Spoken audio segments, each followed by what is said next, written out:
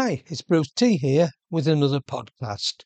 This podcast is based on Mark 1 1 to 8, and it's talking about the preparation for Jesus' birth, and it focuses on John the Baptist, the beginning of the good news of Jesus Christ, the Son of God. As it is written in the prophets, Behold, I send my messenger before your face, who will prepare your way before you. From Malachi 3:1. The voice of one crying in the wilderness, Make ready the way of the Lord, make his path straight. From Isaiah 40, verse 3. John came baptizing in the wilderness and preaching the baptism of repentance for forgiveness of sins. All the country of Judea and all those of Jerusalem went out to him. They were baptized by him in the Jordan River, confessing their sins. John was clothed with camel's hair and a leather belt around his waist. He ate locusts and wild honey. He preached, saying, After me comes he who is mightier than I, the thong of whose sandals I am not worthy to stoop down and loosen. I baptize you in water, but he will baptize you in the Holy Spirit.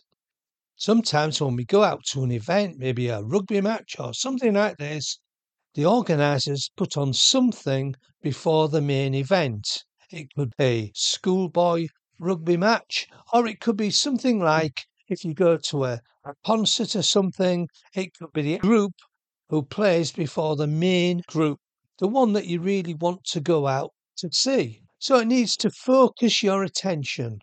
You get a sense of anticipation, you're waiting for this, you might have booked the tickets long ago. You need to get in the right mood. The act there is to get you ready, seated, and waiting for more. In the case of the preparation before Jesus came, the Bible predicts in Isaiah 43 the voice of one who calls out, Prepare the way of Yahweh in the wilderness, make a level highway in the desert for our God.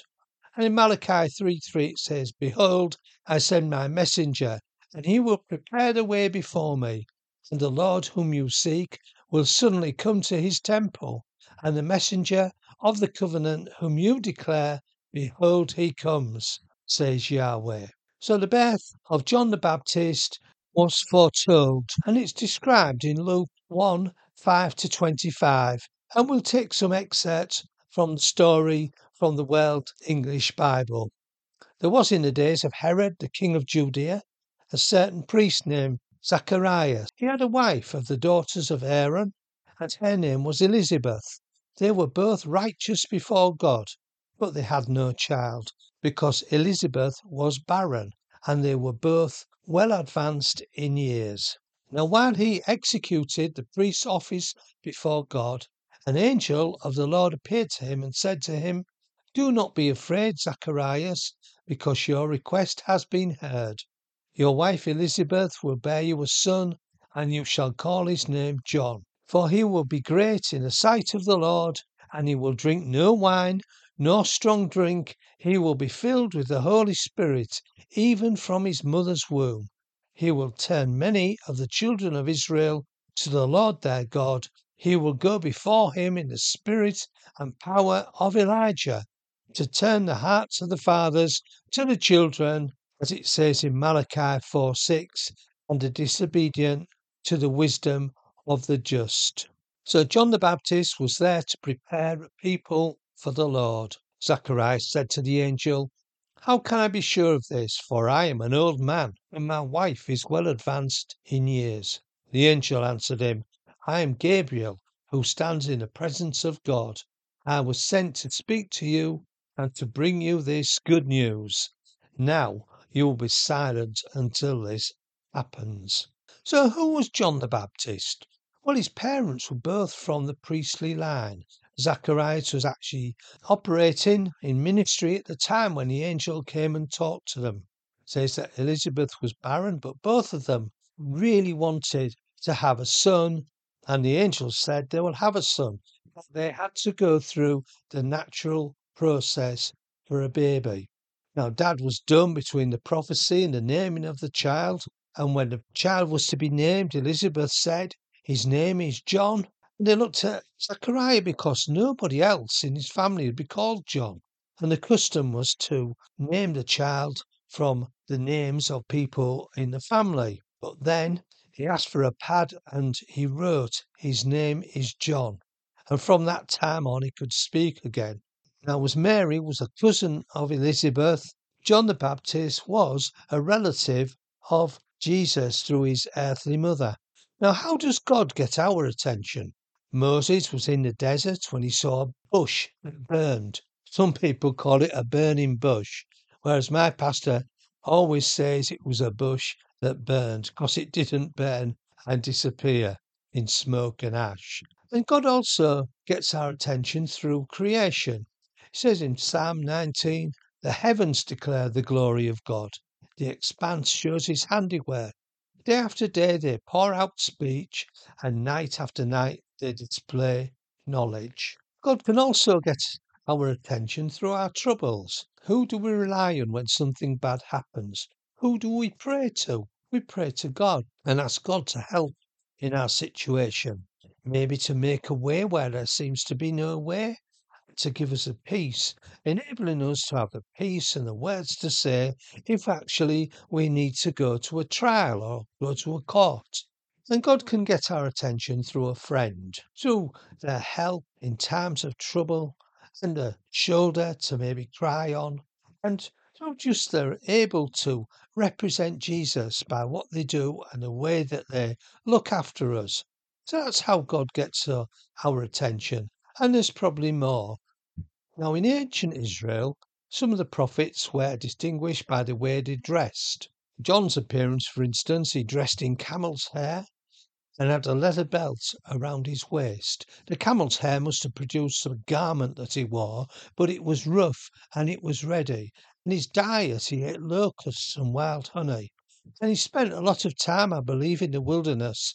People were attracted to him because of his message, a message of repentance, a message that enabled the people to think about the law of Moses, the first 5 books of the Old Testament, and get back on track with their religion, the Jewish religion of that time.